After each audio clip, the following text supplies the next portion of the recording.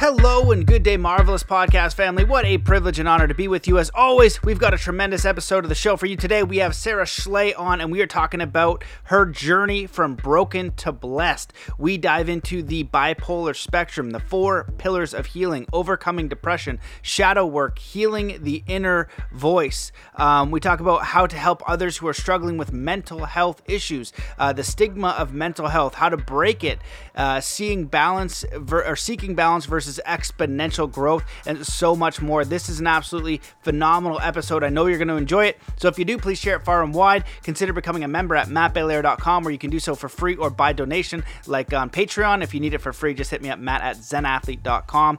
As always, the best way to support this show is to do 3 kind acts wherever you are in the world. And if you want to work with me, just reach out, matt@zenathlete.com. There are a variety of programs, from the Soul Compass course, one-on-one coaching, group coaching, and so much more. If I can support you and whatever you're working on, including sports performance, because I've been doing a little bit more work with athletes lately. So if you want to explore some of those options, just hit me up and let me know. So thank you guys so much for being here. Let's come into a state of peace and coherence before we dive into this show. Wherever you are in the world, just stop what you're doing. Take in a deep breath in through your nose. Hold that breath and let it out slowly, filling every cell, muscle, and fiber of your being with peace, joy, contentment, power, faith, courage, and get ready to enjoy this phenomenal episode with Sarah Schley. Hello and welcome to the Mastermind, Body, and Spirit Show. I'm your host, Matt Belair.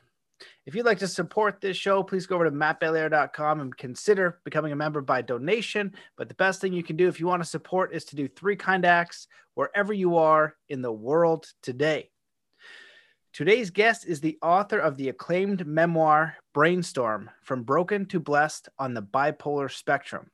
She is a business consultant, speaker, and author who has led organizational transformations at renowned companies around the world.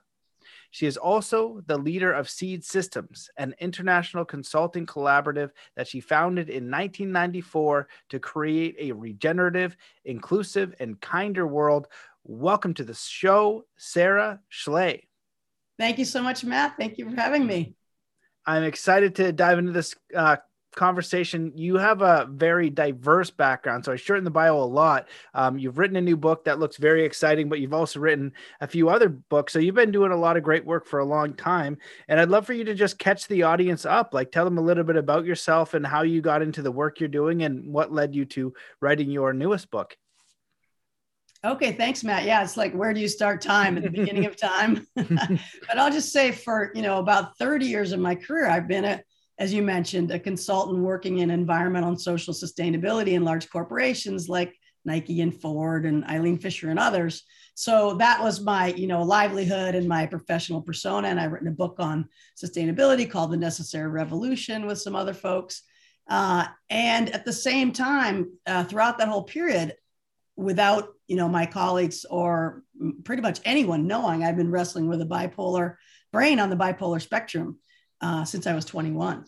So that's been, a parallel process that has, I said I kept in the closet, and I really kept that hidden for almost 4 decades, really only the people closest to me knew until recently. And I decided to come out and tell my story for 3 reasons. 1, end the stigma; 2, save lives; and 3, maximize healing.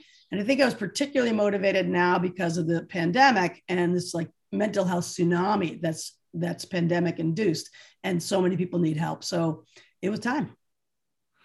Wow. Well, that's a very short and concise summary.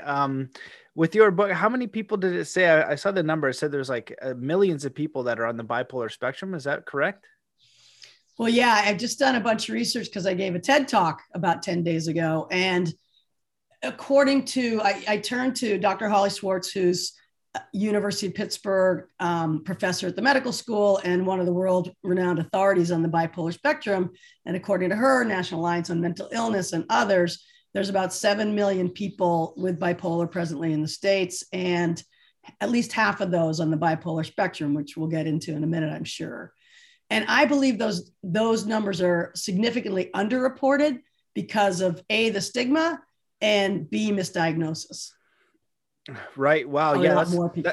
That's quite a few. And if we're not even counting all the other mental health issues that are going on, there are so many different ways that people need support in the mental health field. And this is one of the, I would say stigmatized ones, but also frightening. Like it can go into the state where people even get into a manic state, right? Where it's kind of like really off. And then what I've seen is like people don't even really know how to treat it. There's all these different methods. So what have you found to be true or helpful in the path to recovery? Like if someone is struggling with that, is that like they're a victim to this kind of flow of going from high to low, or can they kind of even it out?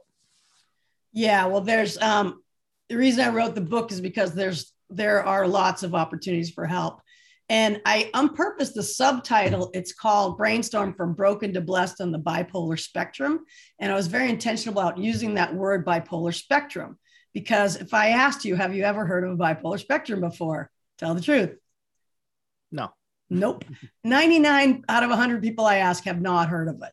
And yet it exists, right? And so because people don't understand the spectrum, people are misdiagnosed and they're given the wrong medications, which can make them even worse. So what is it? What you were describing, Matt, is, extreme highs, extreme lows, people who show up with extreme mood swings, and on the manic side, maybe wild all-night sprees or other kinds of troublesome behaviors, right? But that's describing what is known commonly as bipolar 1, Roman numeral 1, manic depression. And when people think of bipolar, they just think of that, somebody who's way high, way low. But it turns out there's a whole spectrum of bipolar, just like there's spectrums of so many other things we're learning, autism, sexuality, et cetera. And there are lots of other gradations of bipolar. So in my case, I'm bipolar 2. Why does that matter?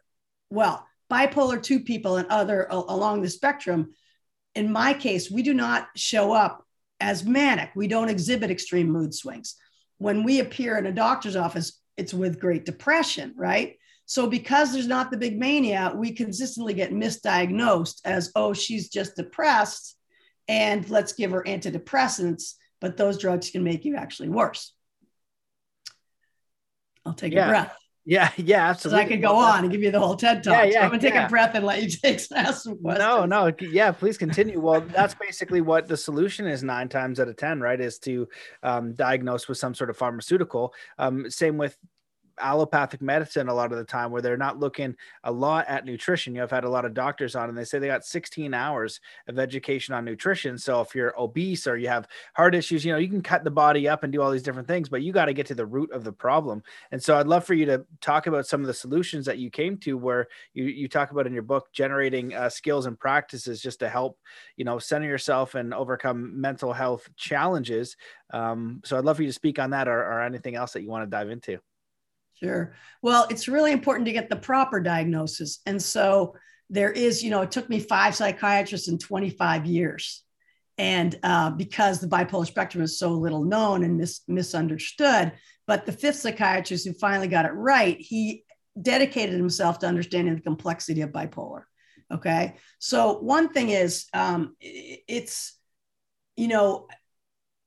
some of the psychiatrists are experts on the bipolar spectrum I've talked to now will show you a diamond, 4 points, 4-pronged approach, right?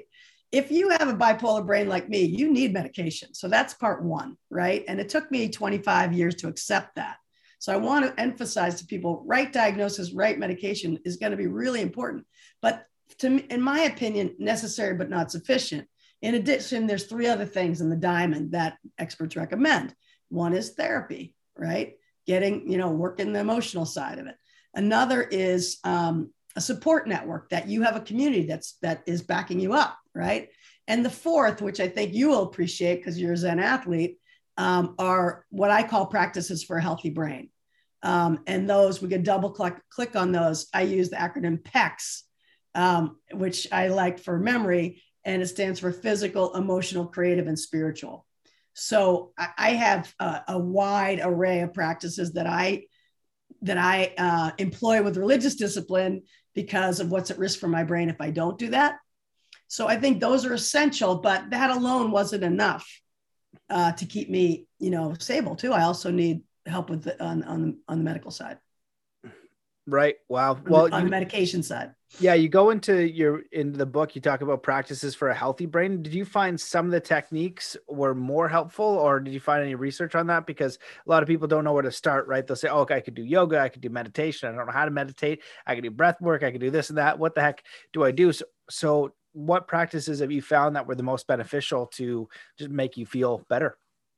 Yeah. I mean, I'm not super schooled on the research on that. I know that, aerobic exercise is, I'm pretty sure there's research out there to confirm that that's important, move the body, endorphins, et cetera. What I say is that I shoot for balance, doing something in each of those four, being physical, emotional, creative, and spiritual. So in the physical, it's move your body, pick the exercise you like. I do all of them, hike, bike, swim, ski, skate, pick your season. I'm in the Northeast where we have seasons. But getting aerobic is really important, and doing that, on a daily basis if you can. I also do yoga. I think for my brain, it's calming, it's helpful, it's steadying. I do that first thing in the morning almost every day, and it sets my, I call it like the physical and spiritual attunement. It sets my day up right. On the emotional side, that's key too, particularly around now. We're in Zoom all the time. Human beings, we're not designed to be isolated. We're social creatures. So having a community, I say, combine physical and emotional, go for a walk with a buddy, do something with someone else. So there's that emotional connection. I'm involved in a chorus and a writer's group, whatever, so that I have more and more community. I have a lot of community around me in addition to family. And then on the creative end, pick what you love. It could be dancing, writing, cooking, gardening, something that's going to get you out of your left brain into that more creative, restorative space. And then for spiritual, I'm a big fan of unplugging from, disconnecting from technology to reconnect with nature. Because again, we weren't designed to spend 8 hours staring at these screens. And the research does show that it's restorative for the brain to get out into nature and have, then walk, bike, hike, play, listen to music, do whatever you do to connect with something larger than yourself.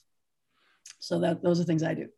I love that. Well, it's very simple, right? It's not that complicated. It's just, I think that people don't set up their lives around those things where they get in this massive imbalance. And once the imbalance goes too far, then they want to take action, right? So maybe their health is out of order and, they haven't exercised and their diet's bad and they got a little bit obese, and then the heart issue comes and then they take that action. And it's very well rounded what you're speaking about. And I've heard stories from documentaries and even people on the podcast where they get a diagnosis of something like cancer.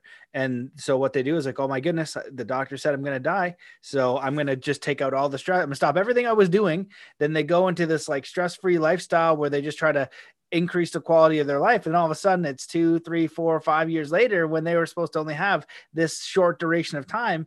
And then you look at some of the research that we now know about stress and about all these, things that we do in our daily life. Well, you remove all those and the body can go back into homeostasis. It doesn't mean it's going to work every time, but you're having a more balanced lifestyle that's going to be better for you in every way, mentally, emotionally, and spiritually. And we don't schedule it. We don't make it important, right? Everything else seems to be the most important thing.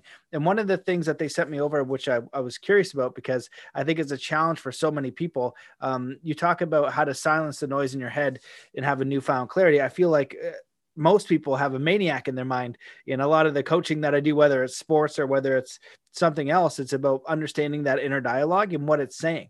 And I always find it curious, why isn't our inner dialogue the most supportive, amazing, helpful, kind, compassionate inner voice? It's like this son of a gun in there, always, mostly and very often for most people just not being supportive. So I'd love your tools on that, because I feel like, especially if you're on the spectrum, it might be a little bit more challenging because they're going to lead you down a depressive alley potentially. And when you're in a deep depression, people feel like they can't get out, or you're in deep anxiety and every day you're getting up and you're in anxiety, you're worried about the future. And both of those states of being are very stressful.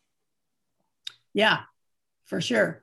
So, I mean, I think there is research that says that human beings evolved around negativity because we had to make sure that the saber-toothed tiger didn't get us, right? So we got wired for fear, and that's not so helpful, right? The practice, in addition to all of the, like I say, religious discipline, I call it, because I have radical respect for my bipolar brain. So I have to take really good care of it. But there's another, you could say an emotional tool, maybe psychological tool that I've been practicing for 30 some years. It's called shadow work. And you can look up shadowwork.com. It's developed by a guy called Cliff Barry. I've been a practitioner for 30 years also. As practitioners, we have to both receive shadow work and facilitate it. So the work that I've been on the receiving end there, it does a lot of work on those inner voices and healing that. And we do it through role play and through all kinds of stuff. That would be a whole other podcast, Matt. But I think there are practices for, whether it's cognitive behavioral therapy or Byron Katie's another one, her work called The Work, shadow work, that help us with the voices inside our brain and flip them. And I have one of my teachers that's coming to my mind right now, Donna Markova. She used to talk about those voices as, is it a river story or a rut story? A river story keeps you moving. A rut story keeps you in a rut, right? And that's just a story your mind is making up. So, if the story is, I'm going to fail, I'm going to fail, I'm going to fail, that's going to pretty much lead to I'm going to fail. Versus if I recognize that's a rut story and then I flip it, it's as simple as saying, I'm going to succeed. There's lots of different techniques for self-talk.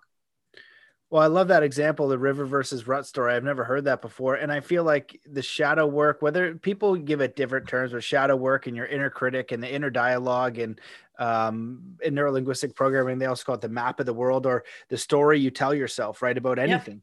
Yep. This was so prevalent in athletes. And so I didn't, some athletes naturally have a very high and strong mental game. They're just doing everything naturally, but a lot of people don't.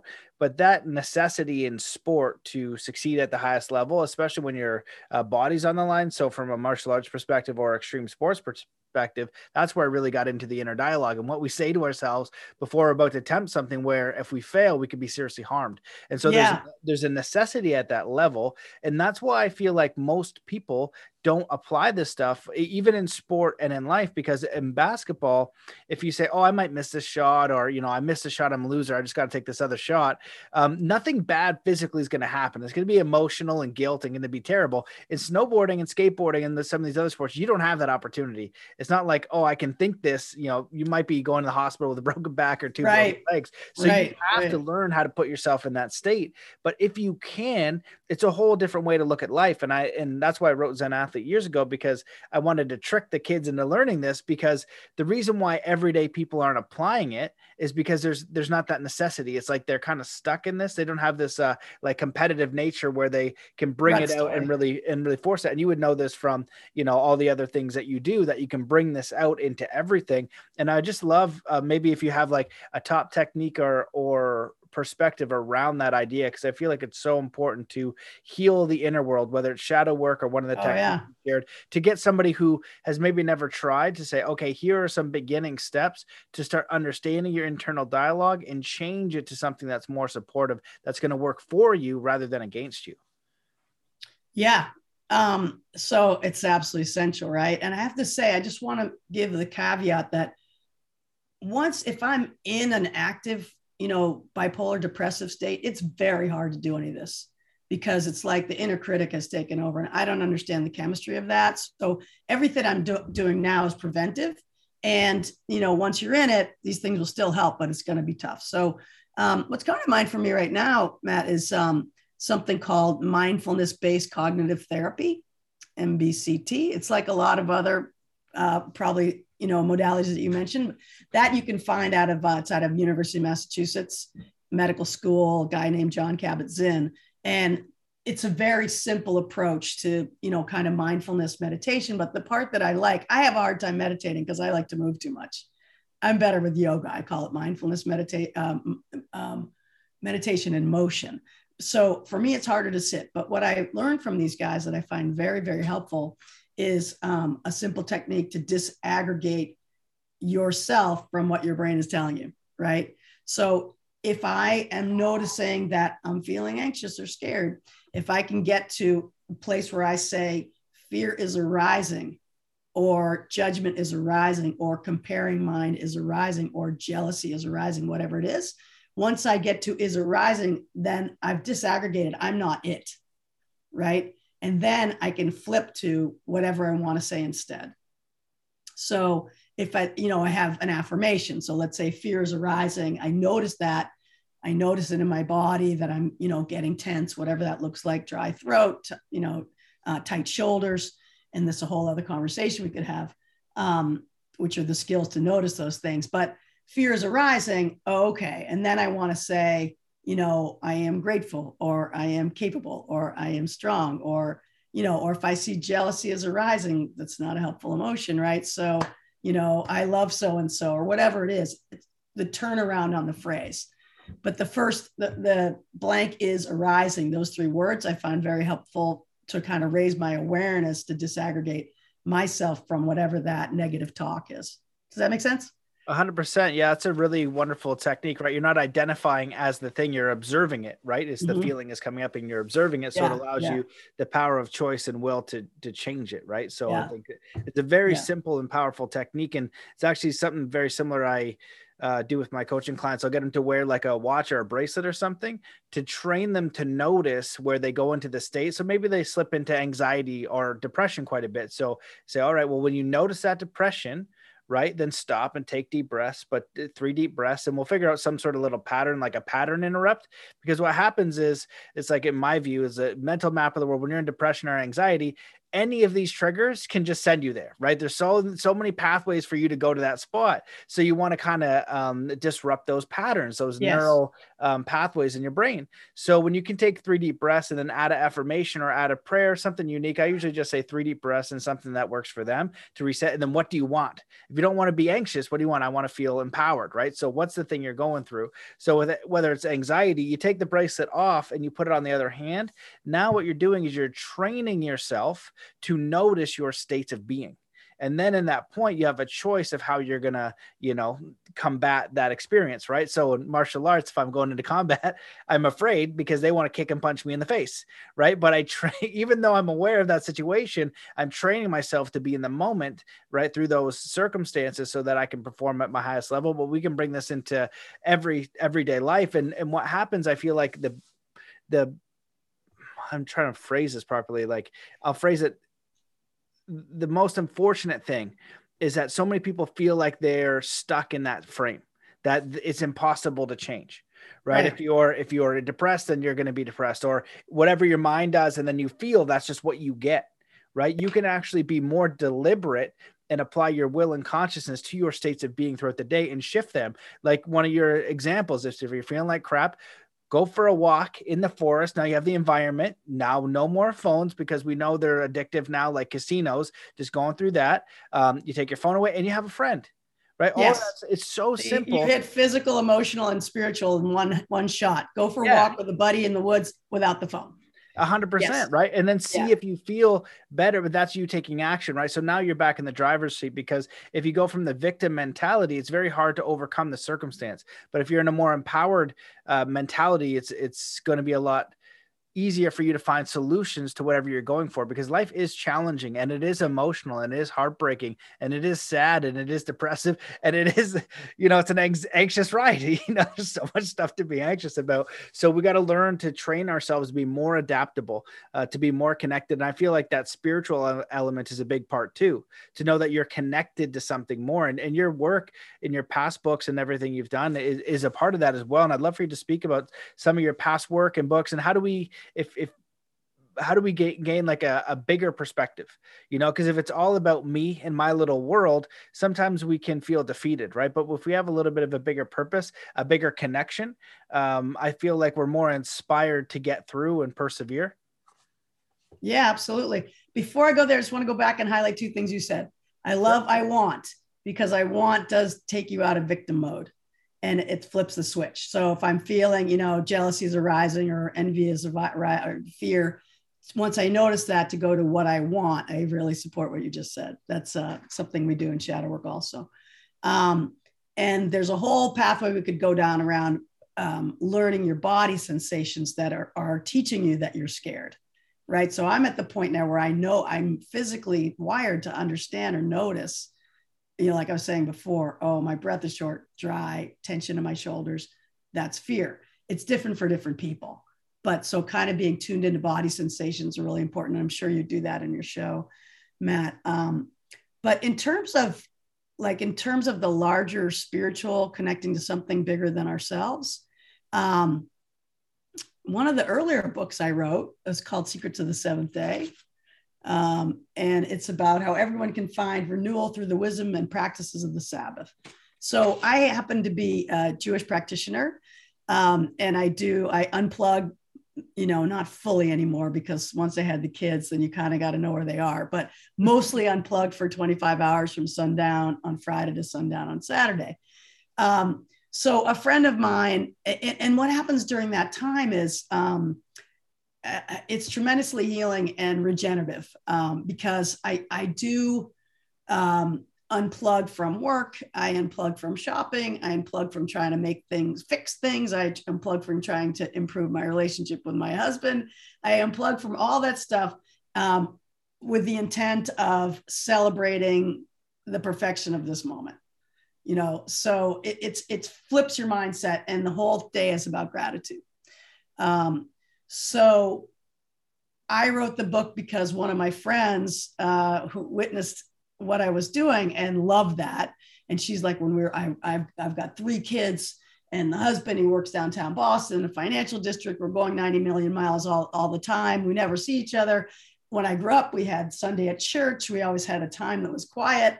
I want to do what you do, Sarah. I said, but Linda, you're Catholic. She goes, I don't care. I want you to teach me how you do it.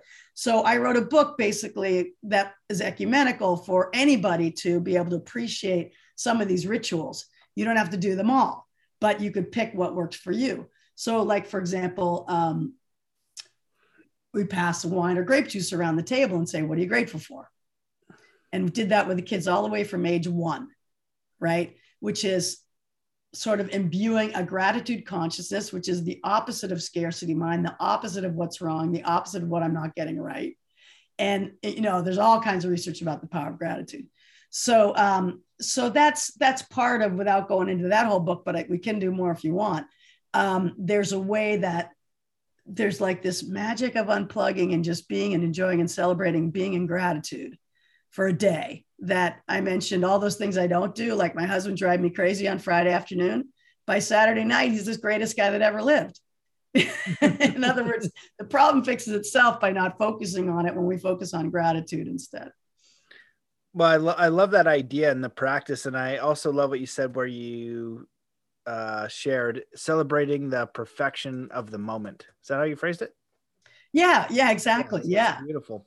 You know, and again, it shifts your whole entire worldview, and it's so powerful. And I had Michael Balkin on a few shows ago, and he created this amazing app called Heroic that's got all these mindfulness tips. And he just shared that he has that practice too, where everything gets shut off, no phone calls, anything, nothing for work. And he's a young man too. And I remember David Lombear a couple of years ago, he says, my new suggestion is just to shut off your phone from, 10 a.m. to 1 p.m. or 10 a.m. to 1 p.m. every day, and just shut it off. But it was, the idea is like, we're getting so more plugged in. Yeah. It's becoming more artificial. Even when you look online, when I grew up, Facebook was just coming in, but now we have all this social. So you have your own, let's say, egoic masks that you go through the world and you try to adapt and understand and navigate this world. But now you have this artificial world, this avatar, where it's got the best filters, the things you've done, and now people can judge you there. So a lot of people have all these other elements that they're tied into and engaged with and vying for their energy, rather than just simply existing and getting back to the simple ways. And the older I get, the more I value that, like a simple life with, I don't know. Yeah. Good food, a good community, we can do things in person, and it's not too extravagant. It's just very high quality, very simple, and very slow. It's a very beautiful way of living. And it feels like this media machine, including all the social medias and everything out there, it's just very fast paced and very, artificial, and we're living more in there rather than just going for that simple walk down the beach, having that conversation with a friend, and maybe you talk about this in your book as well, but maybe somebody who's struggling, right? They're going through a rough time. How do we reach out to that person rather than just we're aware that they're there? Maybe you can just reach out and invite them for a coffee, stop by, bring them some flowers just to let them know that they're loved. That can be game changing for people, especially in times when they're really, really down. You want to talk about that for a minute, Matt? Sure. Because I get the TED Talk right on the top of my head right now. So it turns out right now, pandemic-induced mental health tsunami, you said probably a lot more than 7 million people are suffering. 1 in 5 Americans are experiencing a mental health challenge, 1 in 5. So that's 66 million people, right? So even if you don't have a brain challenge, you definitely know someone who is going through something right now that's tough. So after as I started to do talks around the book and stuff, people on Zoom or in person have said to me, "Oh my God, I'm so sorry. I didn't realize it was that bad. If they knew me, I wish I'd known how to help." And then, or if they didn't know me, they'd be like, "How do I help my cousin or my brother, my sister, my mother that I don't know what to do?" And people kind of get frozen like deer in the headlights with mental health. So I came up with what I call your EMT toolkit. It stands for Emergency Mental Health Team Toolkit. And it's only 4 things, right? Because you can't remember more than 4. One of the things you just said reminded me, you said reach in. So I say, number 1 is reach in. Don't expect them to reach out. They won't. Okay. You knock on the door, you make the phone calls. Because when I've been really sick, I'm not going to call you. First of all, I think why would you want to spend any time with me? Second, I'm too, in too much despair. Third, I think I'm worthless. All these, really dysfunctional self-talk that happens. That's really the depression talking. So I'm not going to do it. Or I forget your phone number, or I don't think, whatever it is. So you have to reach into me. I won't reach out. The second thing is just simply accompany this person. Don't try to fix it. You can't. All right. But what you can do is just listen with love and non-judgment. And these people are living in an island of despair. They feel isolated and alone. You're showing up in itself is hugely healing, right? You don't have to fix it, just show up. But then I say the third thing, well, then there's those of you who really want to do something, just showing up is not enough. So here's what you can do. You can't fix it, but you can make the appointments. You can take them to the doctors. You can pick up the kids. You can fill the freezer. You can, do the laundry. These kinds of simple tasks for someone like me, when my brain's broken, those are Herculean tasks. So you can do those, and that's going to be huge. And then the last thing is, don't try to do this alone. You got to create a posse. You're going to need a support team, right? And because otherwise you're going to burn out. Like, my kids, they're sophomores in college right now. So they went into college during the pandemic, right? And kids are dropping like flies. 1 out of 2 young people, according to the Surgeon General, is experiencing anxiety or depression. So, my daughter's super compassionate. She's like tuned into this one guy who's suicidal. And my honey, you cannot do this alone. You got to create a posse. So, and thank God he's good now. But that's the thing. We need to have a support team, and sooner or later, God knows you're going to need it. And it's a community of compassion and action that gets created. That's beautiful for everybody. So. That's amazing. I love that. Well, it's nice and simple, and it's practical. And I feel like those are really key pointers. Just the listening one, that's it. People, you feel helpless when you're in it, but people also feel helpless to help. So no, right. How do I fix this? What do I do? And, I have, experiences of friends and family that have gone through similar things, and they won't reach out, You're not going to reach out. No, yeah, you got to go. You're too ashamed. You're too ashamed to reach out. Yeah. Yeah, absolutely. And go ahead. I was going to say just what I said before. You got those of us who are in good shape at that moment have to reach in. Yeah. Yeah. Yeah. And it's those very, very simple things. Just even the fact they know you're there, if that's all you're doing, that's enough, right? You're not there to fix it. And then when you can have that opportunity to meet them in person, just listen, right? Just be a very good listener, because you'll notice if you can become a very good and active listener, you'll realize that very few people are able to do that. Most people are listening, waiting to speak. One of the simplest drills you can do, and you'll watch, especially if you're talking to women in a relationship. That's the first time I tried this. Somebody taught me this as a friend of mine, and he just has the amazing relationship with his wife. Like they're in their 50s and they look like high school, kids. I was like, how are you guys so in love? I was just like, this is unbelievable.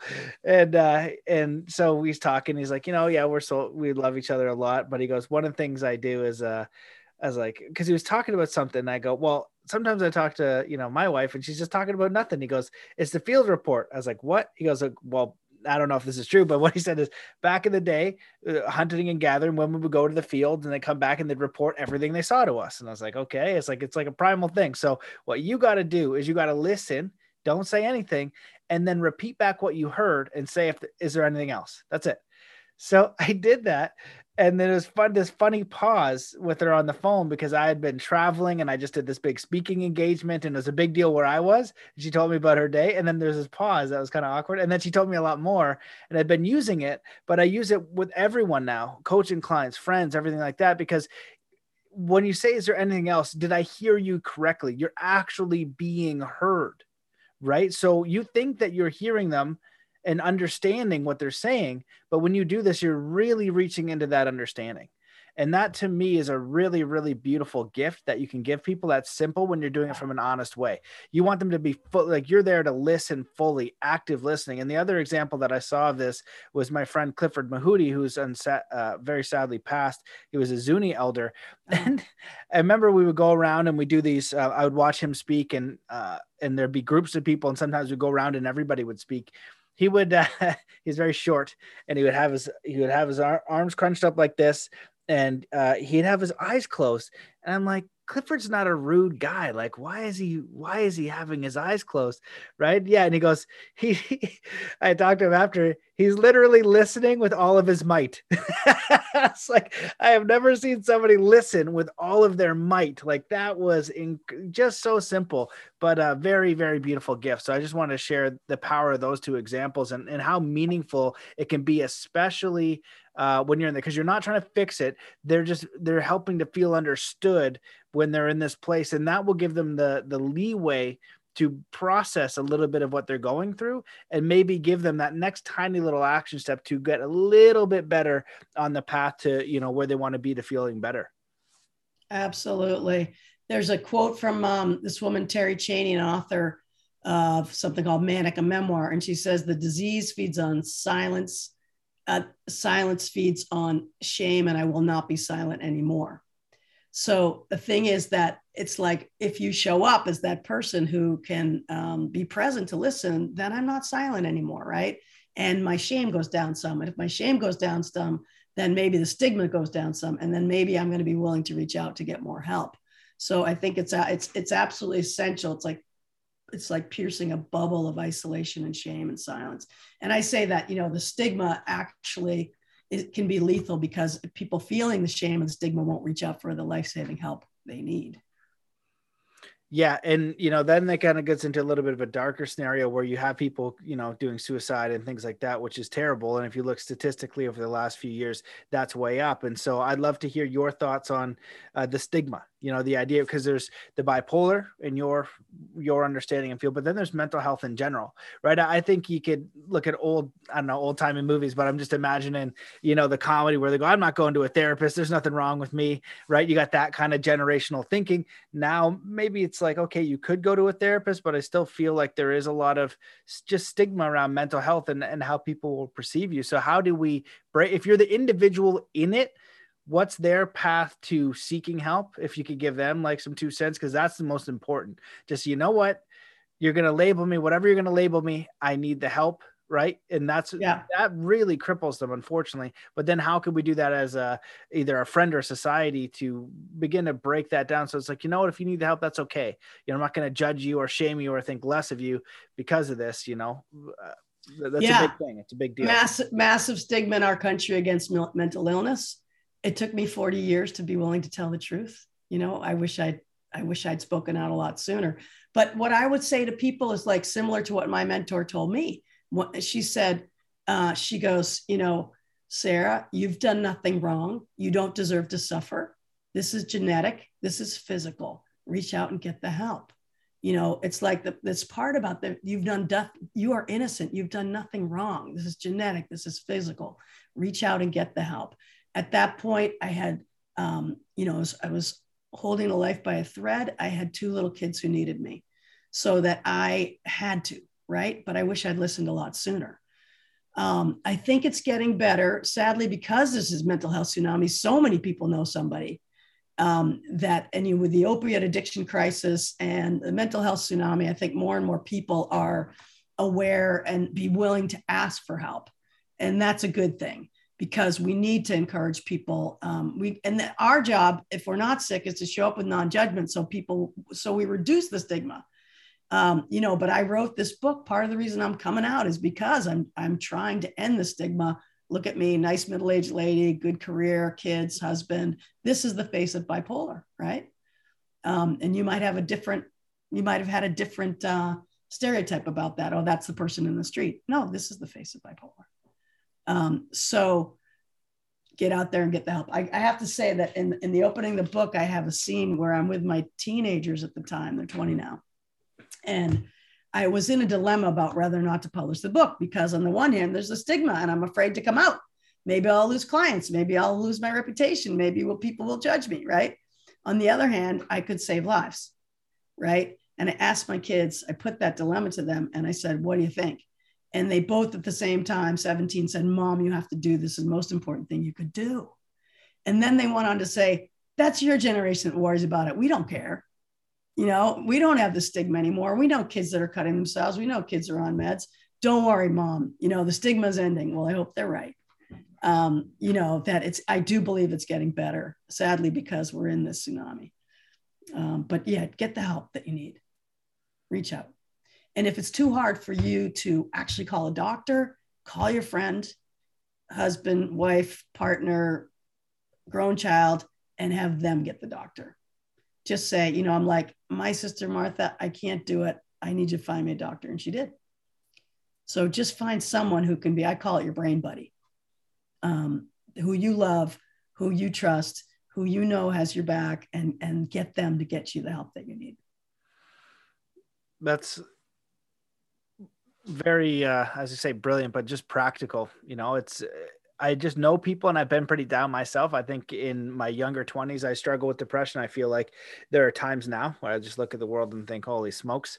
But definitely in my 20s, it was a little bit rough. And I know those states of being, and I know friends who've been stuck in those states, and just getting help and all these simple practical tools are so important and so critical, especially, when people are right at the bottom, just to know that there is a glimpse of hope, because that's really where, the really final things come in, where people think of something, like suicide or something like that. They see no way out. They can't see it getting any better.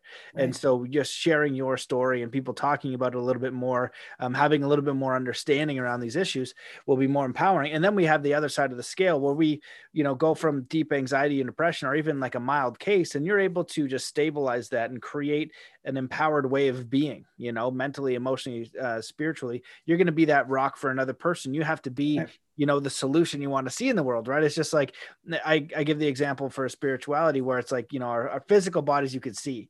So if everybody in the world were, 400 pounds and you are just, 150 and really fit, people would see that example. Just to know that it exists is a beautiful thing. So energetically, spiritually, emotionally, if we can be that example, learn to just understand ourselves and how we operate in this world, build our character up, and then be that support for other people as they may need a hand going through this, because life can be incredibly challenging. And I love the quote that says something like, never judge a person you never know what they've been going through, or something like that. Yeah.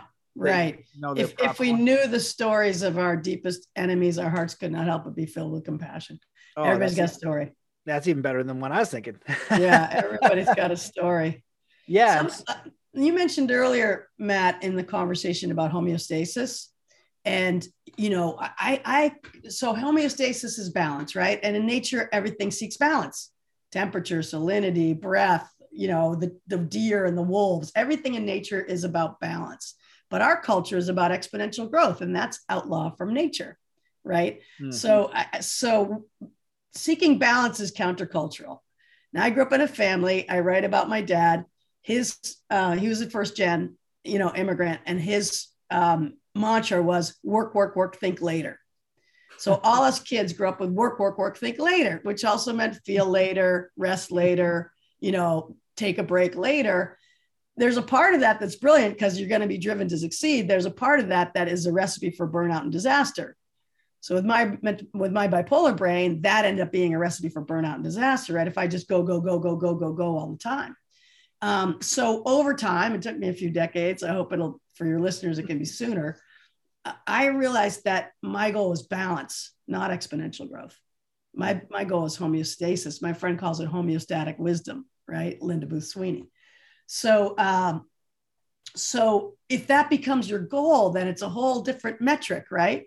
So like in my day, when I start my day, I look at, okay, every morning I say, where am I getting my exercise? Where am I getting my nutrition? Where am I getting my rest every day?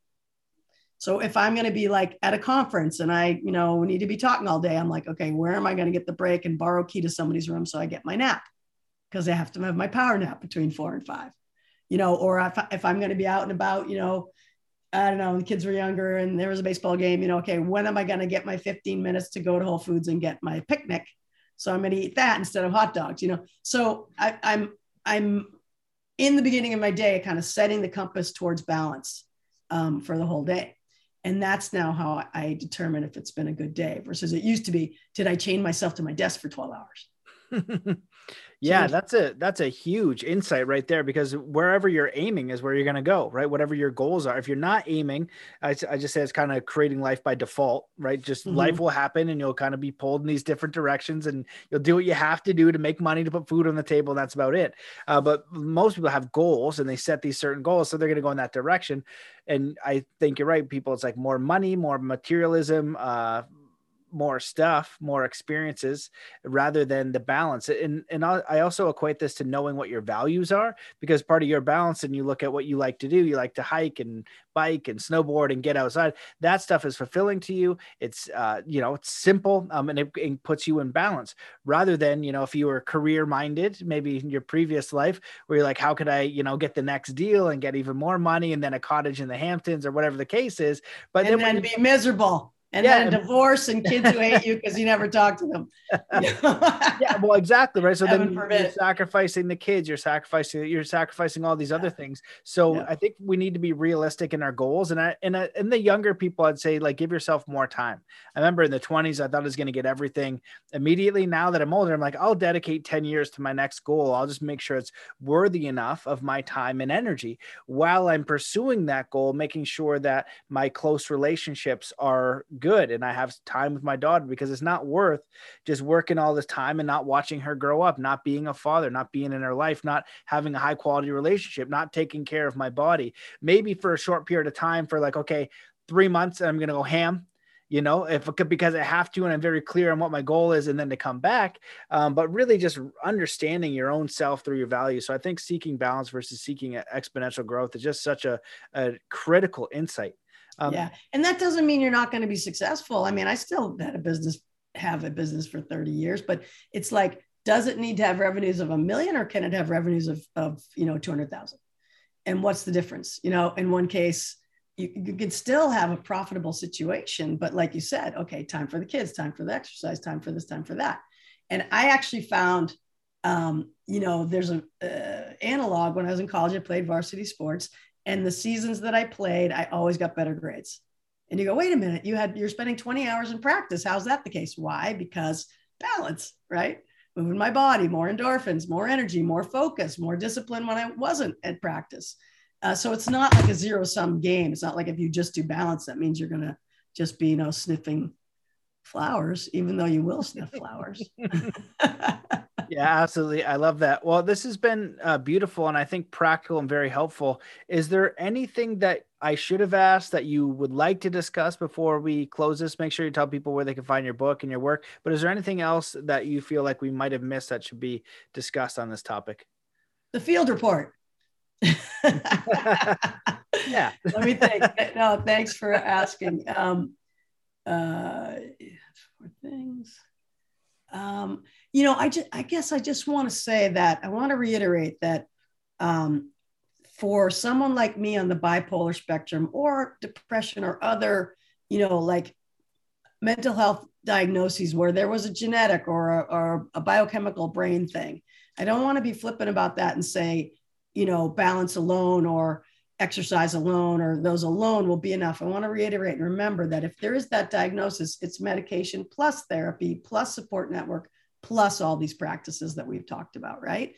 But with that, you can lead a beautiful life and so rich and full. And so, the diagnosis is not, DNA is not destiny. The diagnosis becomes an opportunity for healing.